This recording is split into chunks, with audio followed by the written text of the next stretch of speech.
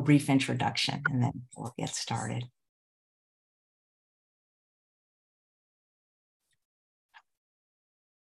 Hey everyone, and welcome to Chef AJ Live. I'm your host, Chef AJ, and this is where I introduce you to amazing people like you who are doing great things in the world that I think you should know about. Well, I'm so excited because today is the 1700th episode of Chef AJ Live. Who knew that when I first broadcasted live on March 20th, 2020, that I'd be doing this for almost 4 years and 1700 episodes. So I'm really excited that my guest today is one of my favorite doctors. He's a plant-based cardiologist. He's eloquent, he's passionate, and he's smart too. His name is Dr. Columbus Batiste, and he's going to be answering the questions that you've sent in advance. And we're going to start with a really important one that there seems to be a lot of confusion about, whether alcohol is good for your heart. Please welcome Dr. Batiste to the show. Thanks for doing this. I know that you're in the car because your power in the house went out. That's why we're starting a little late. So I appreciate you going with the old adage, the show must go on.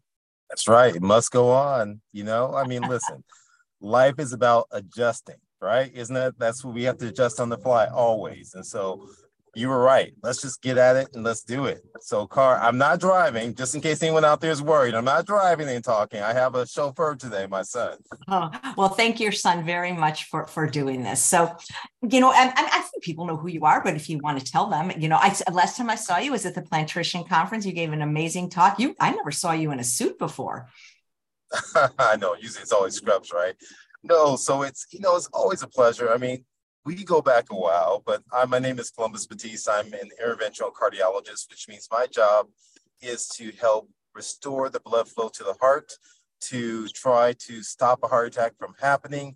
And I believe the best way to do that is in the cath lab, or as I also call it, cooking alternative to health, where we cook as a means to opening up the vessels. And so I'm passionate about this. And so I love collaborating with Chef AJ. You know this. She's been all of you listening know how wonderful she is.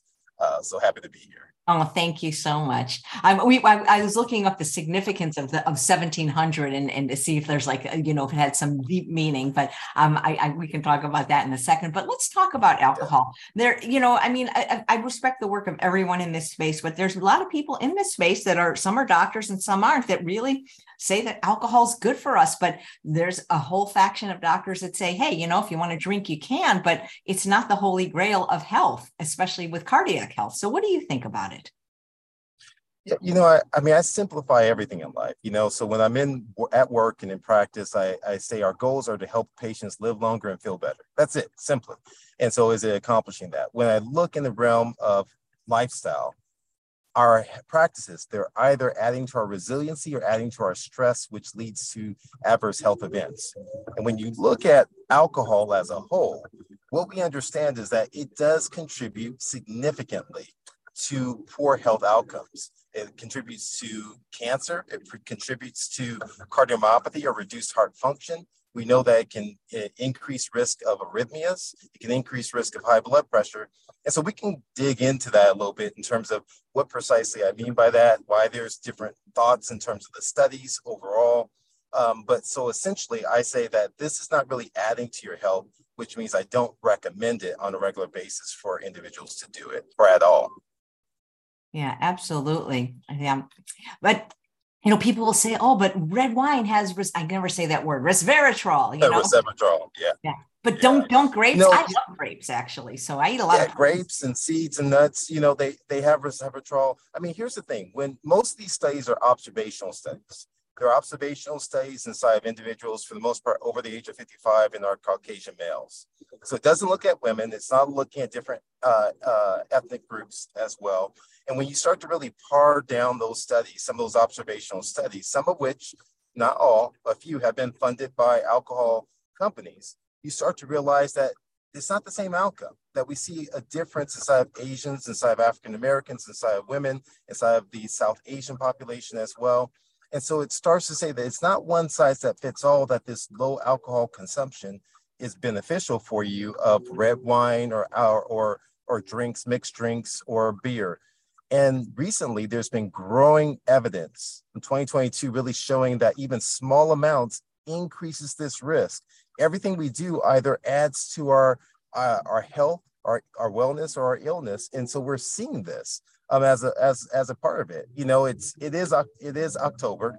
It is Breast Cancer Menopause Awareness Month, and we understand the impact of alcohol and breast cancer too as well.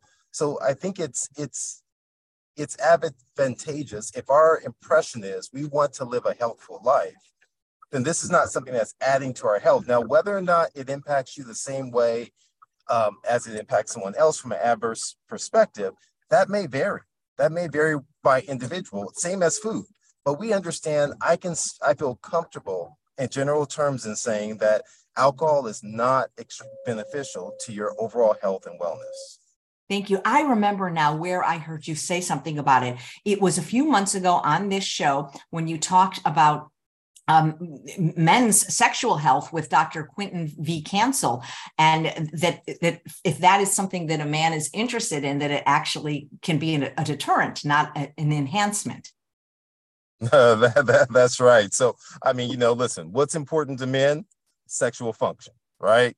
And so most people think, oh, okay, I'm gonna go out to a club or wherever it is, and I'm gonna have, a couple of drinks and I'm gonna be more attractive and have fun. And actually it's going to impair and impede your sexual performance. But not just that, we also know that it impedes your sleep, your rest. So which we understand has such a domino effect. So yes, you will become more sedated, but your sleep cycle becomes broken.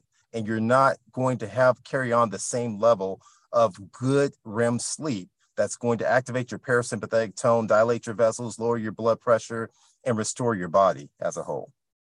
Thank you. Well, let's jump right. Oh, you mentioned observational studies. What does that mean exactly? Maybe briefly, what are the different kinds of studies and which are the most beneficial?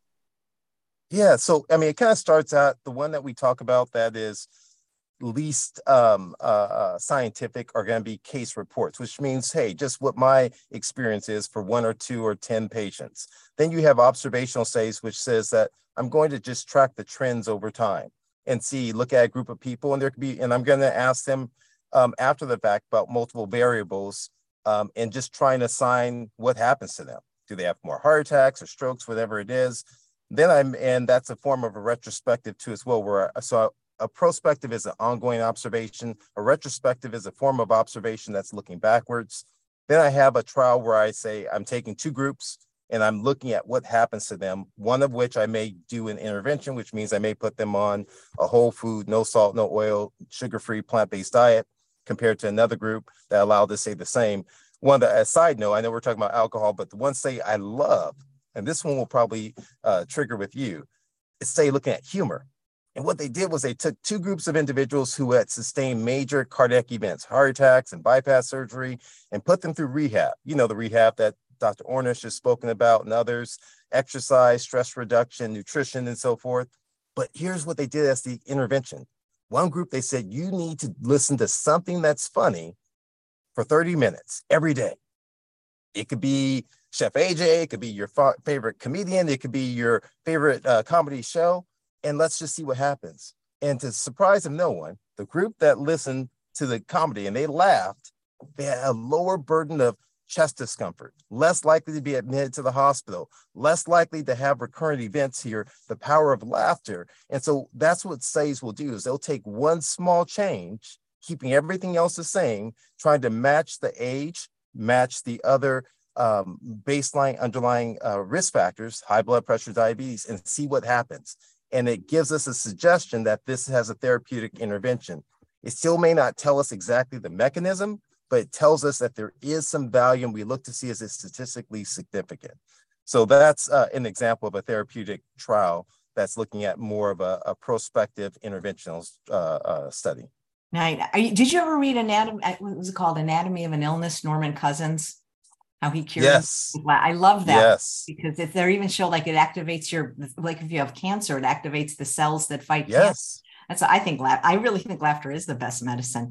So thank you. And we'll start with the questions that have been sent in by our live viewers. Carol says, Dr. Batiste, after many years of being almost low-fat plant-based, I never know what almost means, I went on a tiny dose of statin, which got my LDL to a very low level. Is there such a thing as too low, and should one ever consider going off it? So When it comes to cholesterol, great question. So what we're finding more and more and more is the fact the lower the better. Actually, in the European Society of Cardiology, they look at your LDL being less than 55, as opposed to in America, the States, we look at less than 70. And so that's for individuals who've had some sort of event.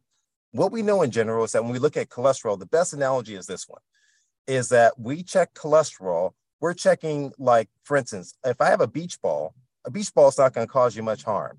But if I throw a baseball at you or a golf ball, it's going to hurt like nobody's business. That's like your LDL cholesterol. There's different types of cholesterol that are larger and maybe less atherogenic. And you have the smaller ones, your apoprotein B, which is the carrier protein, your small dense LDL, all these variables that can cause major issues. And these are the smaller harmful ones. So our labs kind of get a generic perspective of it. And so it's important to look at the full picture, look at what your triglyceride to HDL ratio is. You want that less than about 2 to 3 to 1. That's where you're going to be beneficial. If it's above that, it tells us that your risk is higher. That if your C-reactive protein, because we understand coronary disease is really an inflammatory process that's there, it's a reflection of what is burning. And so maybe going partially, you're inflaming those fires of atherosclerosis. And so you want to be very cognizant of it and really inspect like what you're doing. So the answer is no. You can't go too low with it. Your body does need cholesterol, but your best job is to do it through your nutrition. If you're able to accomplish that solely that way, if you've had an event, then having a really deep conversation with your provider about, do I have to consider anything else? Do you do any virtual appointments anymore, or is it only if people are within your system and where you live? So it's within my system, and I'll tell you I took on this past year an administrative role that essentially has taken me out of clinic at this point. So I oversee all of Southern California for my medical group, and, the cardiovascular care. So that's taken up all of my time. And I just started that this January. So I'm actually no longer doing formal clinic. Oh, so that means not even your patients can see you, right? Yeah, many of my patients, unfortunately, I was going in and still doing evening clinics just because there's a few who, really wanted to stay on board, and I would talk with them. And so now not so much.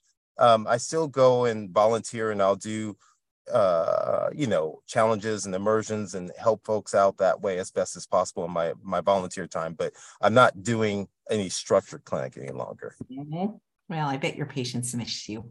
Okay, so Victoria says, I'd appreciate it if Dr. Columbus Batiste would answer my question. Can a whole food plant way of eating improve carotid arteries even at the age of 76?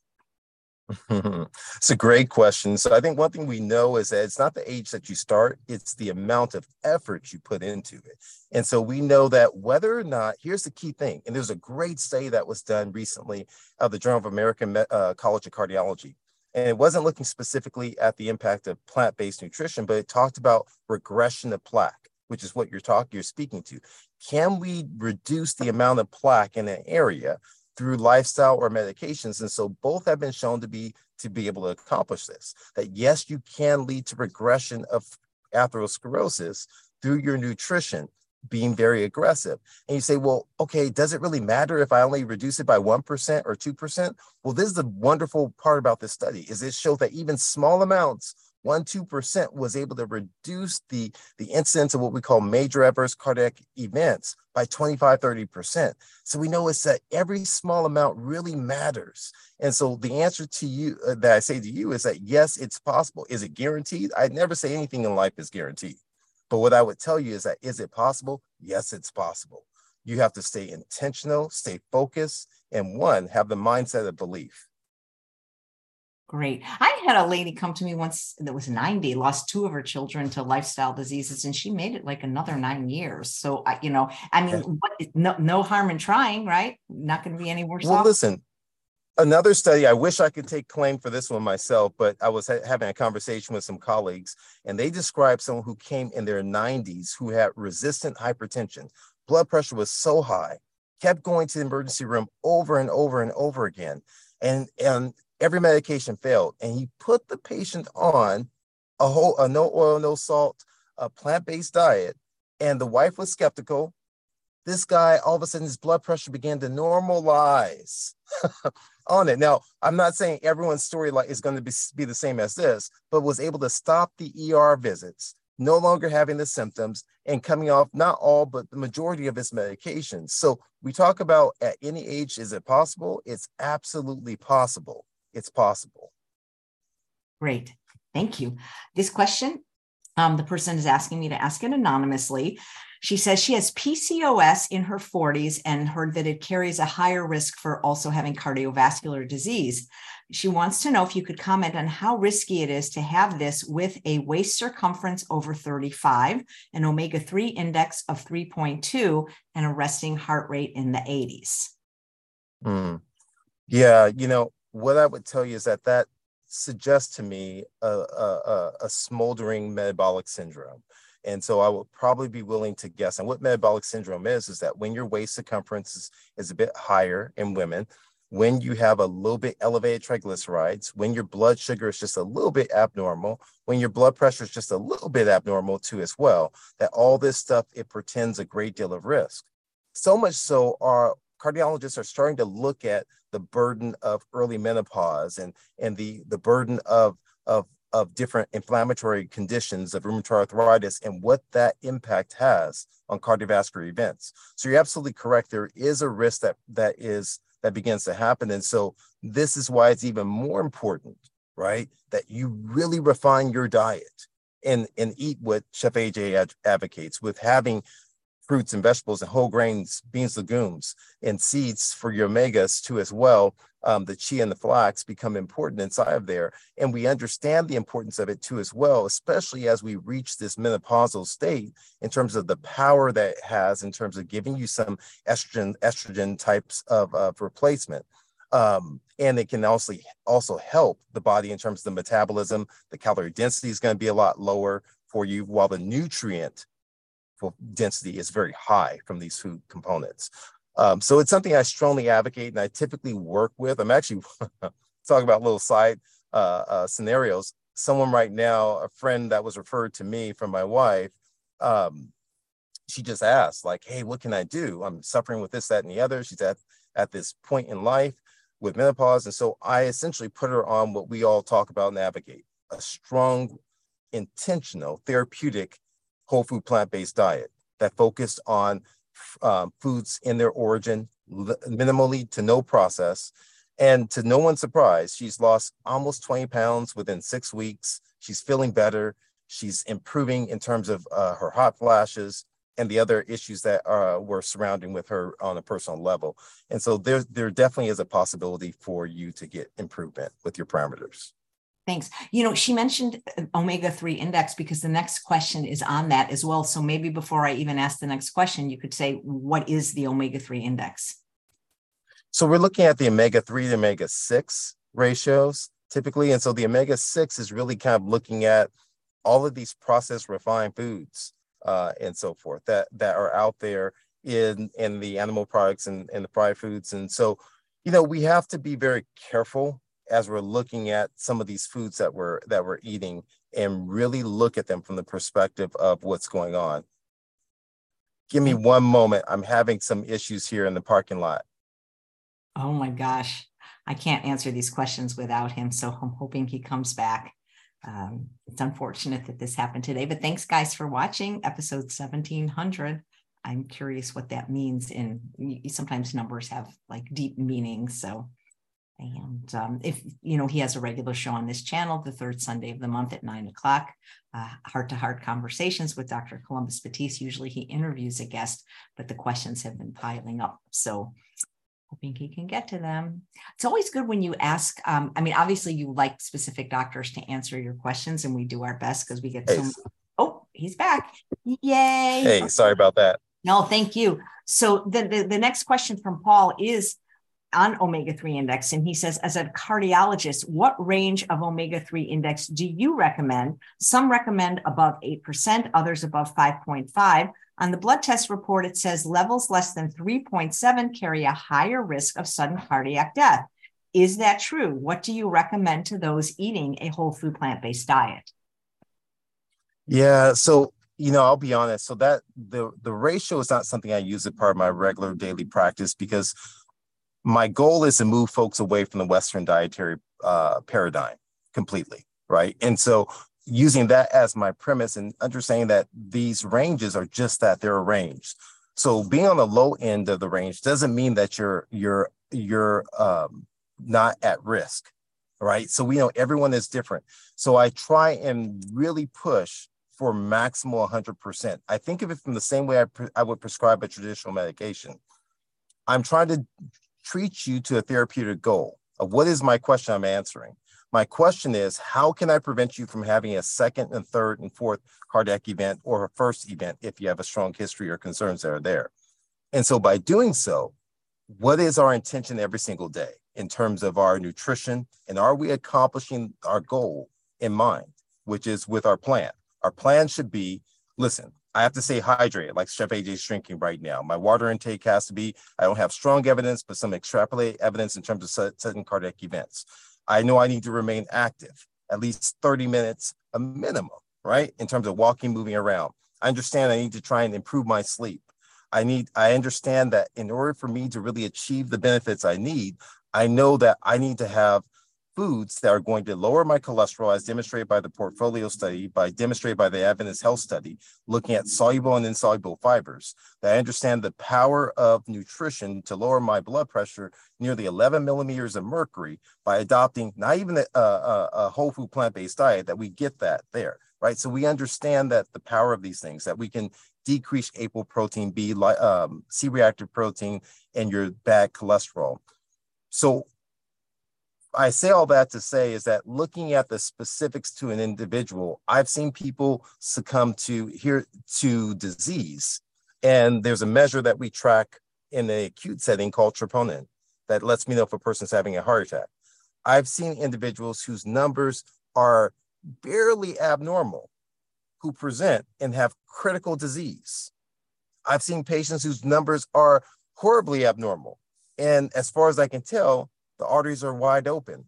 So I've learned in life that the numbers, the references are just that. It's a reference to really try and provide information to really push you forward in doing the right thing in many instances. But my goal is still the same, irrespective, which is a whole food plant-based diet. Great, thank you. This question is from, I don't know who it's from, but I'll read it. Maybe the name, Amanda. Are you able to speak to LDL, known as lipoprotein A, specifically the genetic aspect? I've begun to do some research after receiving my high result of 322. I'm whole food plant-based, 34-year-old female, and my father died of a heart attack at 34. Thank you. Yeah, no, thank you so much for that question. We're just coming out of World Health Month in September. And what we understand about familial hypercholesterolemia is what you're referencing, is that when numbers are for LDL, your real true LDL, are greater than 190, we know that the risk increases exponentially. And so we understand that it's almost like time under the curve. The longer you're exposed to the detrimental effects of the bad cholesterol, the more likely you are to succumb to atherosclerotic events. And especially when that LDL, and so understanding the subfractions, the small dense LDL, the apoprotein B, all of these components that are there, and the saying of familial hypercholesterolemia, and saying, how can we lower this? And that sometimes that does require a therapeutic intervention on top of a nutritional therapeutic intervention. And so that's one of the key things that I always mention, because think of your body as a neighborhood. The more criminals that you have in the neighborhood, I'm not saying the people you think look like criminals, the real criminals, the more likely you're to have damage inside that area that's there. So your LDL in general may be people that you think look like criminals, but maybe aren't. Among them, you have people that are really criminal, have criminal tendencies to them. And so you need to be able to identify those. And the longer you're exposed in that community, the more likely you are to have an adverse event. And so that's why it's so important to bring that number down and be screened. I actually was just lecturing about this inside of my hospital setting, about the fact we have to do a much better job in terms of identifying individuals who are at risk and really impacting them. And this is a side note, Chef AJ, that becomes important. we always are quick to vilify the docs out there who give medications and medications only. So I'm going to take a little sidebar for a second. So I had a patient who I encouraged, and we made incredible transformative changes in his life. Dropped his cholesterol down. He lost tons of weight. He was doing so well. His wife was batch cooking. They were following you, doing so well. He fell off the map and quit following. And I saw him back, and he regained all of his weight, if not more. He fell off the wagon, and his numbers were through the roof high. And I told him, I said, I'll tell you, this is the reason why many docs will recommend medications in combination to make sure you have some level of safeguard that's there. You have to recognize that just because you feel okay doesn't mean that you're okay, that there is disease, that your body is constantly at warfare between illness and wellness. And you have to look at your medications, your lifestyle as a therapeutic intervention every single moment of every single day, and ask yourself, what is your impression? What do you want? I want to be healthy. I don't want to have this event. Then what's your plan? Your plan is, I'm prepping. I'm food prepping. My plan is, I'm killing the plan. When I'm in a situation where I do not have access to healthy eating, what is going to be my option? Well, I'm going to find it. I'm going to go to a grocery store. I'm going to get salad. I'm going to bring my Instant Pot with me. I'm going to do what I need to do in order for me to live the life I want to live. So slight sidebar with that, but I think it's so imperative for folks to understand about the importance of using their food as a therapeutic intervention. And it's not just solely for enjoyment. It is a therapeutic intervention at a certain point in life. Thanks. Appreciate that. This is from Peter Ann. And the question is, I've always been an exerciser. During the pandemic, I was diagnosed with an illness that makes me immunocompromised. Since the pandemic, I've stayed out of gyms and done little exercise. What is the best way for a person who has not been exercising for a period of time to begin again? Where should I start? Any suggestions would be appreciated. Yeah, no, great question. I think simple, keeping it simple. At baseline, what I would say is walking is a wonderful, easy tool, right? Just to get back going. I think that it's always important, as long as you don't have other risk factors in terms of ongoing chest discomfort or known blockages or things of that nature in your heart, you may not have to go and get a major exam done to get you primed for it. If you have any concerns or diabetes, I maybe would just check in with your doctor. Other than that, simply walking is the easiest.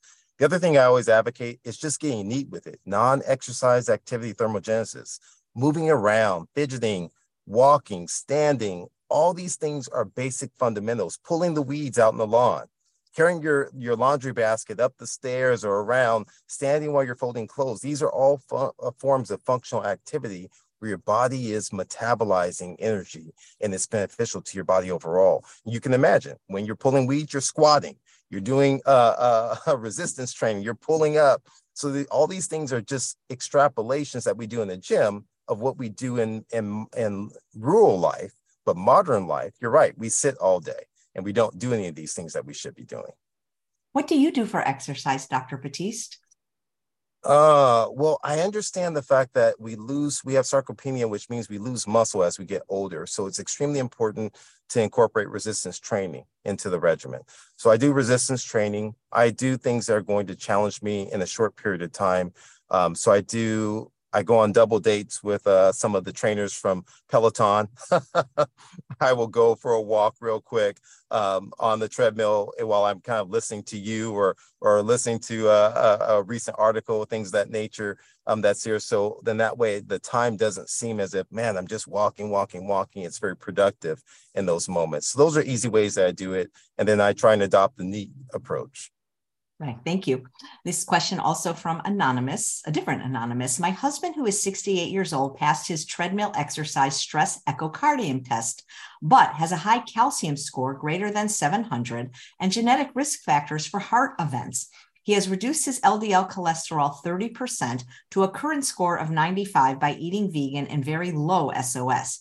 Is it reasonable for him to achieve an LDL score of 55 or lower through lifestyle and supplements, or are statins realistically needed to get the LDL score down that low?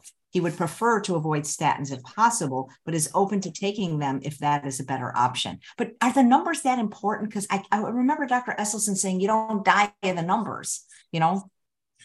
Yeah, so everyone's an individual. So one of the things that becomes important is that if your husband has a calcium score that's not normal, but what is his atherosclerotic cardiovascular risk score?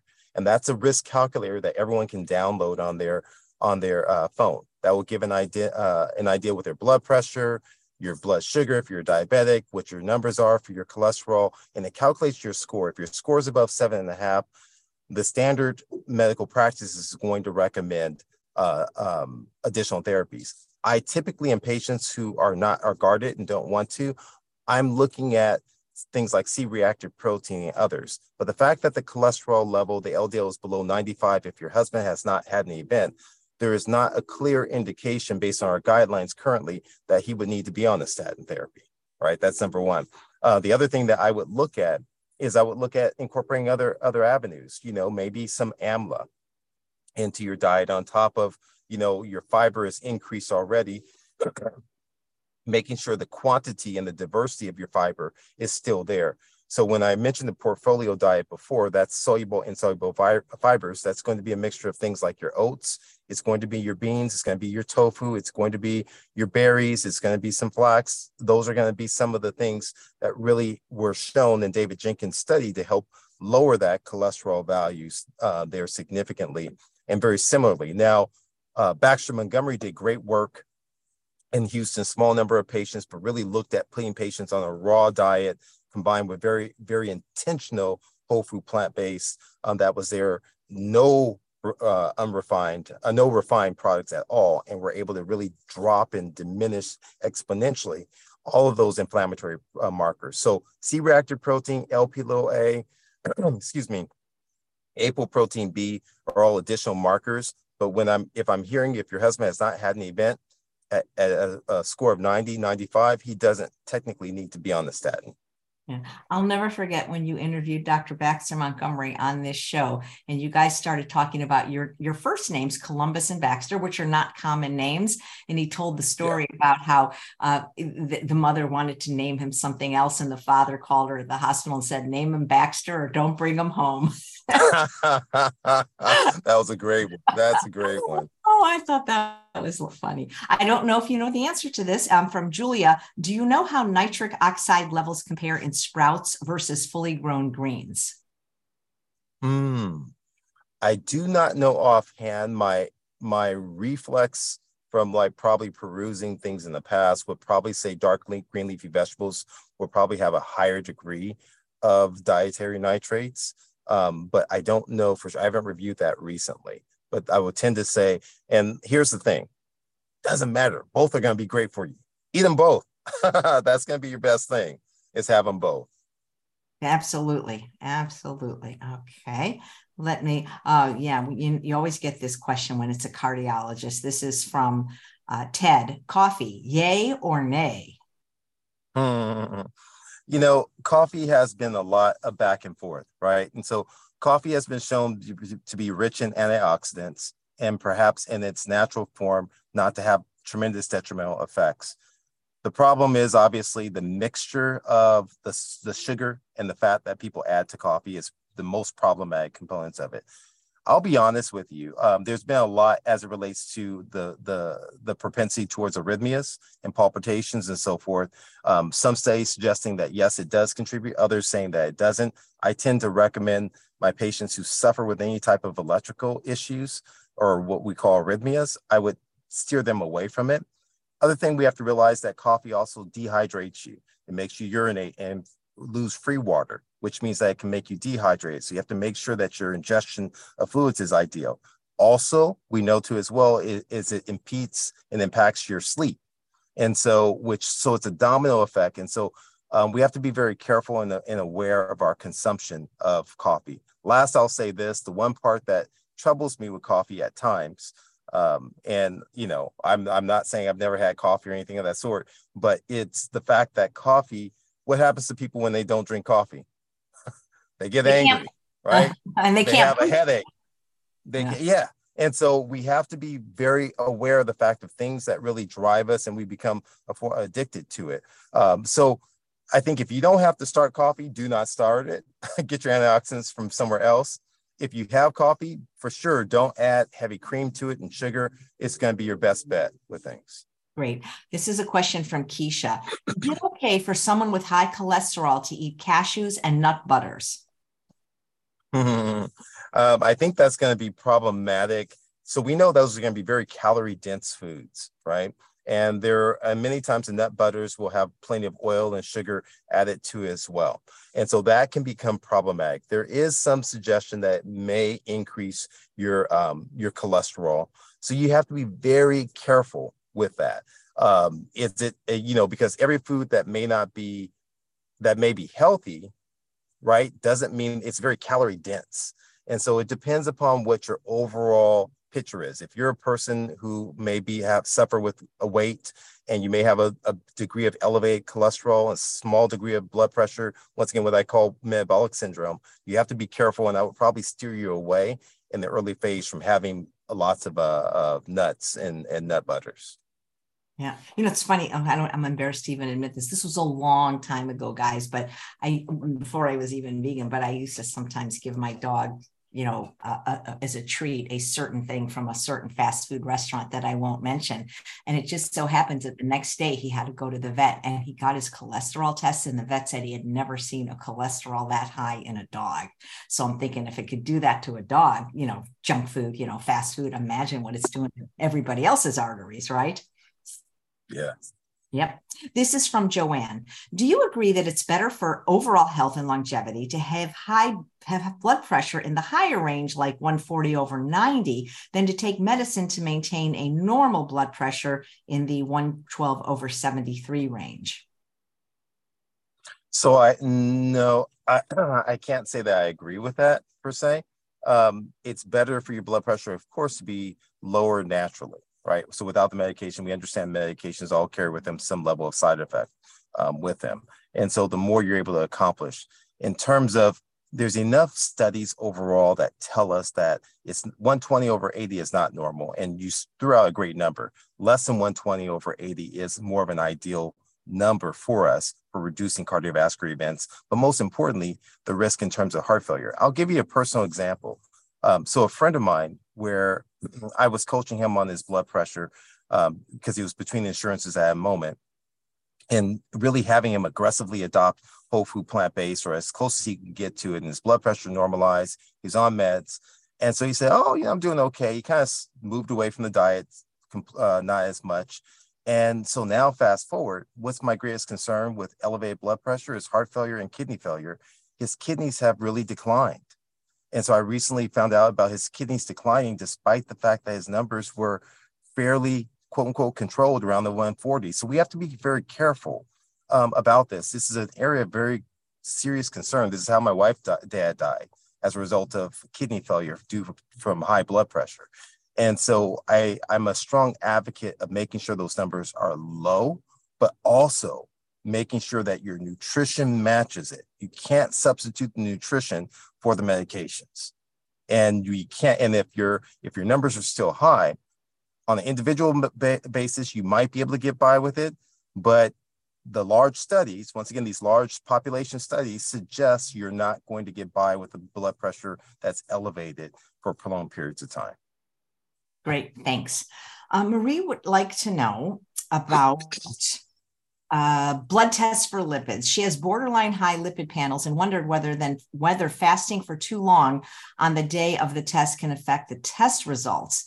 The pathology slip says to fast between 8 and 12 hours. However, she eats dinner early, like 6 o'clock. And by the time the blood test the next morning, it's more like 14 hours of fasting. Any help with how to get lipids in normal range? She's been whole food plant-based for more than a year, but lipid panels remain essentially the same. Yeah, so fasting, start first with the first question. Fasting really doesn't, our tests now currently don't really impact, fasting doesn't impact it tremendously. We know that if your triglycerides are very high, above 400, because of the testing, it uses triglycerides in a calculation to come up with the LDL. But if you're doing well otherwise, if your those numbers are very abnormal, we're able to gather the information that we need from it. Now, being specific in terms of, once again, the issue of like when to take meds versus when not, I think the question really begs to understanding the complete profile, what your atherosclerotic risk score is. Ask your doc to calculate your risk first. Calculate, see. Then next is personalize it. Are you still in menopause, or do you have early menopause, inflammatory issues, prior cardiac events, family history, things of that nature? The next level is to reassess, and that's through calcium scoring. And so that's where the CPR comes in trying to reassess through calcium scoring to kind of get a sense of where you're at. I've seen patients who are extremely whole food plant-based. Their LDL was very high, their total cholesterol was high, their Lp(a) was high. But I said, let's check your C-reactive protein. It was normal. I said, let's check your calcium score. And it was 0.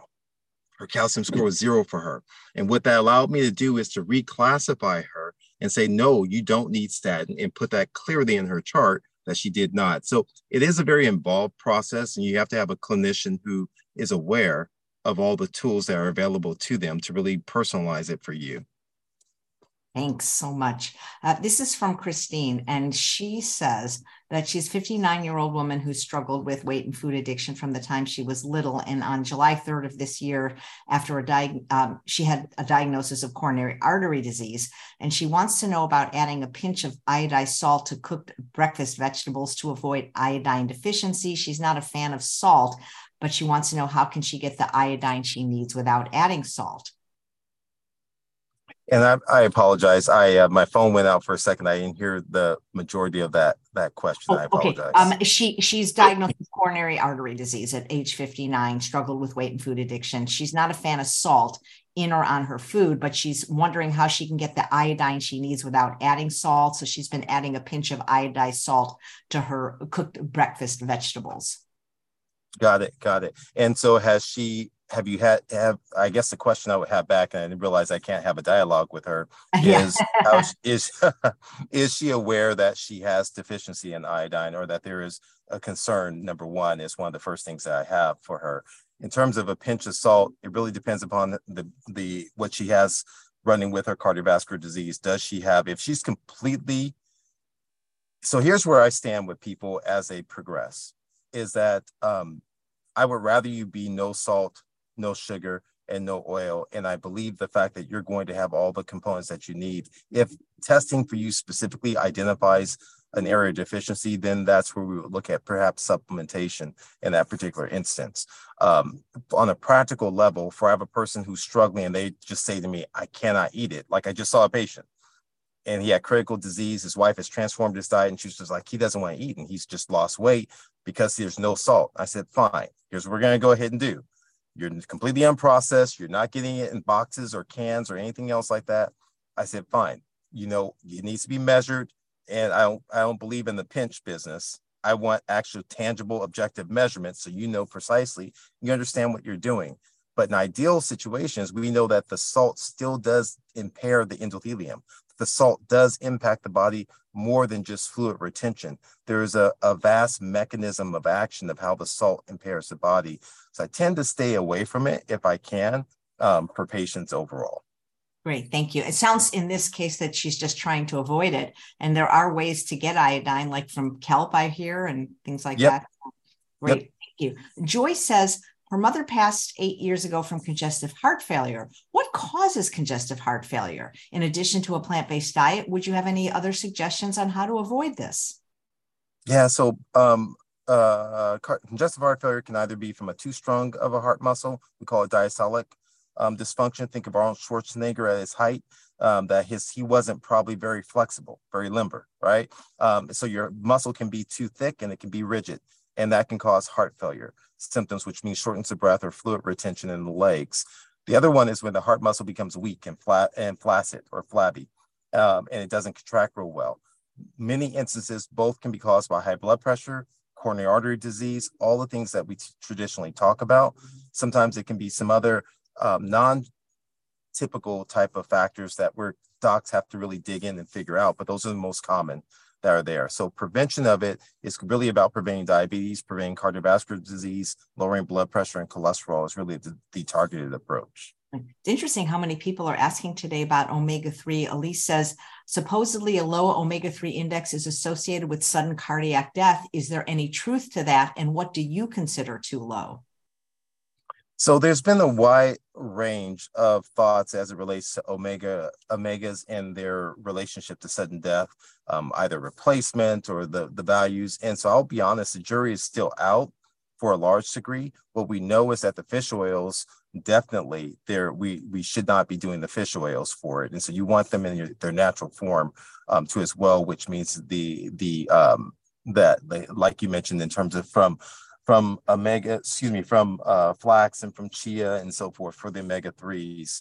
So I'm not adeptly aware of specific research looking at the levels, measured levels in the bloodstream on large scale to denote risk of sudden death. I've seen it as it relates to supplementation and looked at that literature fairly extensively. Thank you. Jackie says, what do you feel about blood pressure medication for someone who's whole food, plant-based, perfectly healthy, excellent cholesterol, all numbers, except running high blood pressure with stress? She's had several family members with strokes, so she worries she doesn't want to be on any meds. The doctor prescribed Bistolic, which is a beta blocker for high blood pressure and anxiety. But Dr. McDougall once said, if your blood pressure gets too low for medication, you can have a stroke. So I'm so confused. Yeah, so, I think I would recommend that you measure your blood pressure at home and make sure you have a reliable blood pressure machine that gives the most consistent trends. And we know if that's the most beneficial, that will be able to most effectively assess your risk. I think after that, because on occasion, I've seen individuals whose blood pressure is markedly low at home, elevated inside the office, both pretend the level of risk that's there that we kind of identify, and it's an individual basis. So on large scale, like I mentioned before with the prior question, we want your blood pressure in the range in which it is less than 120. What's too low? Too low it's a more complex term. And when patients ask me this, I say it's hard because I calculate what's called your mean arterial pressure. That gives me a sense. So the numbers don't always pretend if your pressures are too low. Your symptoms associated with it tell me whether or not it's too low. If you're lightheaded, if you're lethargic, if you're tired and fatigued and your numbers are on the lower side, I'm concerned at that point. Other than that, I'm looking to make sure you have adequate perfusion pressure from your head to your toes. And that's a number in which called the mean arterial pressure. That gives me that information. Great. Thank you. Okay. I want to respect your time. So you've pretty much done all the pre-submitted questions. If you want to take a few from the chat, you can, but you don't have to, because I understand you're in an unusual situation here doing you're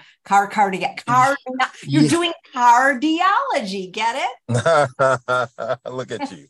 Look at you. Yeah, I do have to go, but I want to ask you a question and so Sure. forth. This being your 1700 show, and I like to think of it in terms of like the age of enlightenment. And so you've enlightened so many people inside your 1700 shows. I want to know what have you learned the most from show 1 to show 1700? Your top 3 things that you've learned. Let's go out on that. All right, great. One is it's more important to listen than to talk. Because it's just, and that's really one of the best things I've learned. Let's see. Well, be kind, because there's times that, not that I want to ever be in a position, but there have been a few times where my feathers have been ruffled, and then part of me wants to and then, that's never good. That's never good. So give the guest the benefit of the doubt and maybe deal with it later if there's something that gets you a little bit upset. And I think that everybody has a story. Everybody has something worth sharing. A lot of people say, well, can I be on your show? I don't like when people call themselves nobodies, because everybody's a somebody to somebody, right? And I think that there's something to be learned from everyone. And of course, the famous New York Times bestselling authors get the most views, but you can learn just as much from somebody in a small town doing their best to make their life better than you can from the most famous person. So and that's why I almost like to interview them better, because I find them in times, more interesting. Yes. I love it. I love it. I love it. No, those are very wise words of wisdom right there. That was the first one that you said, or when you said about listening. I'll tell you what my attending told me once in training. He said, Columbus, let me tell you something. Never answer a question until you know what you're being asked. Mm-hmm. And I said, what? Everyone knows that. But how many people are so quick to respond and jump in and they don't quite know what question they're being asked? Right. And it's because we're more concerned about hearing our own voice than we are about understanding what other people what's the root of what they're trying to get to and their question that they're asking. So I think listening is so important. There's more, I think there's more questions than there are answers in this world in many instances. Yeah, well, you're a great interviewer. And guys, third Sunday of the month, Dr. Batiste interviews some of the most interesting people that maybe you haven't heard of. And if you haven't checked those episodes out, there's at least 6 or 9 already on this channel. Yeah, no, well, definitely it's always fun being on with you. I'm sorry about the situation for today, but we'll have to do this live one without the stressful circumstances again. But you really are this live Q&A rather. You really are a cardiologist now. Yeah, and thank you to your son for being the chauffeur. Oh no, absolutely. I will ask one favor for you in the future is that, and this was something I started to kind of put in if I was all sitting down, I'm just remembering, is I want my own song one of these days. Oh, I want Chef AJ to make I can do that. Columbus. Yeah, so I mean, I don't do it now. The next time we're on live, I want you to come up with a song for me. I mean, I know it won't be as good as the #1 hit Yankee McDougal, but I mean, you gotta give me. I want something. Okay, I had one for Esselstyn, but it got him embarrassed, so I had to stop singing. I can do that. That is something I can do. I rise to the challenge. Thank you so much, Dr. Batiste. All right, it's good seeing you. Same here. And thanks all of you for watching another episode of Chef AJ Live. Please come back tomorrow at 11 a.m. Pacific time for Healing Spices with Dr. Sunil Pai. Take care, everyone. Bye.